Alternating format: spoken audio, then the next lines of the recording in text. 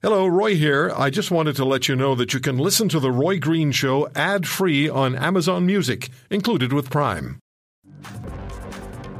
We cover some of the largest cities, the most populated areas in this country with this show. And so this particular subject is of really deep significance, and there's something we can all do about it. And that means do not tolerate the violent growth of anti-Semitism in Canada. The most prevalent hate crime in this country, according to the most recent national audit by B'nai B'rith Canada. Violent incidents increased by more than 700%. Anthony Housefather is a Liberal Member of Parliament for the Montreal area. His campaign posters for last year's federal election, as I mentioned earlier, were defaced with swastikas. Mr. Housefather, thank you very much for the time. How's it feel in this country to see something as fundamental to democracy as an election sign being defaced with the swastika? How does that make you feel? So first of all, Roy, please call me Anthony. And in terms of how it makes me feel horrible. You know, I've been held elected office as a councillor, as a mayor, and as an MP since my early 20s, and I've run in many elections before, and I've never had my posters look anything like they did in the election last year. It was shocking. It made me angry. It made me sad at the same time, and it also made me much more determined to confront anti-Semitism and other forms of hate out there. Yeah. So what accounts for this, in your sense, your mind, your understanding, what accounts for this rising intolerance against Jewish people? We've heard a lot about anti-Jewish activities in post-secondary institutions. What's accounting for this? So I think there's three different elements. One is that Canadians as a whole are not anti-Semitic. The vast majority of Canadians are not anti-Semitic, but it's odd that 1.25% of the population are the victims of 61% of the religious hate crime. So yes, there's something going on here.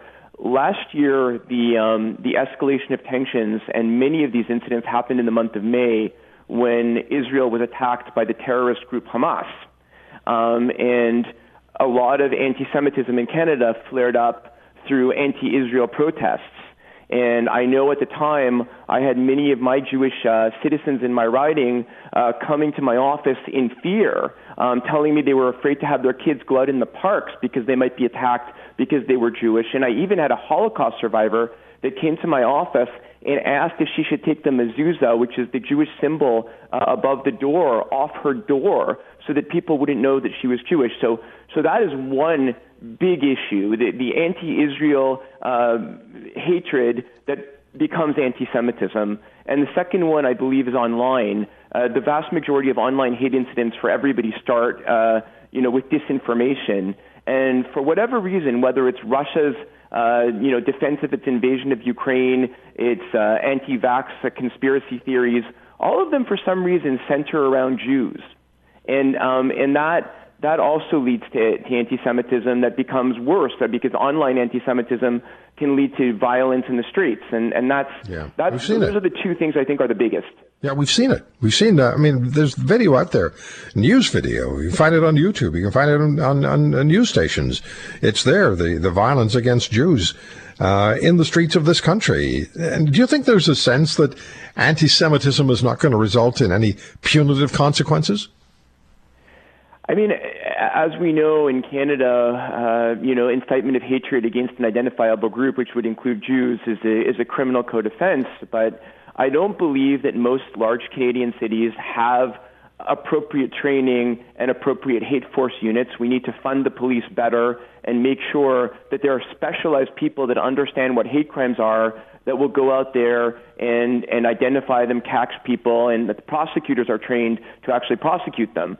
So I do believe there tends to be, for whatever reason, with respect to Jews in particular, we're perceived as white and well off and not a group that's a minority that should be protected. It's just obviously not true in the sense of the numbers of hate crimes against Jews. And it's very frightening. It's been very frightening for Canadian Jews over the last year and a half to see this happening again in a country that we've lived in for 261 years and that we, have contributed a lot to. Exactly. I mean, I was going to ask you about Jewish children going to school, but you answered that question when you mentioned what your constituents have said about being fearful for their children going to the park. You know, in France, a significant number of Jews with generational ties to that country have left to live in Israel. And the French Prime Minister said a few years ago that this fact tears at the fabric of the French nation. But anti-Semitism continues to manifest itself. So one of the questions is, and you're in government, and I certainly don't want government to get too deeply into my life, but must governments be more resolute in responding to anti-Semitic hate? 100%. 100%. And I think actually because I've been so involved in this, the number one thing was we need to define what is anti-Semitism so people can recognize it. And I was very pleased that our government adopted the IHRA definition of anti-Semitism, and the Prime Minister committed that this is going to be government-wide. And we need municipalities and school boards and universities across the country to adopt that definition that recognizes what anti-Semitism is. The second thing that we've done is we've named Irwin Cotler as a special envoy to tackle anti-Semitism and Holocaust denial. And that's been really important. And we funded that for up to 5 years, that office. And we've just announced, and we're working cross parties because it's my friend Kevin Waugh, who's a Conservative MP.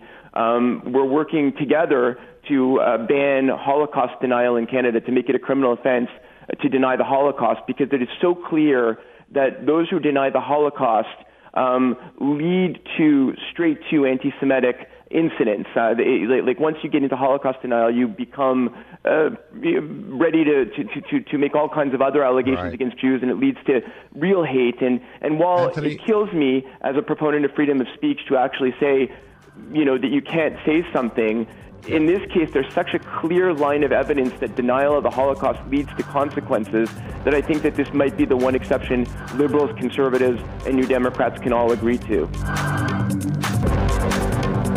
If you want to hear more, subscribe to The Roy Green Show on Apple Podcasts, Google Podcasts, Spotify, Stitcher, or wherever you find your favorites. And if you like what you hear, leave us a review and tell a friend. I'm Roy Green. Have a great weekend.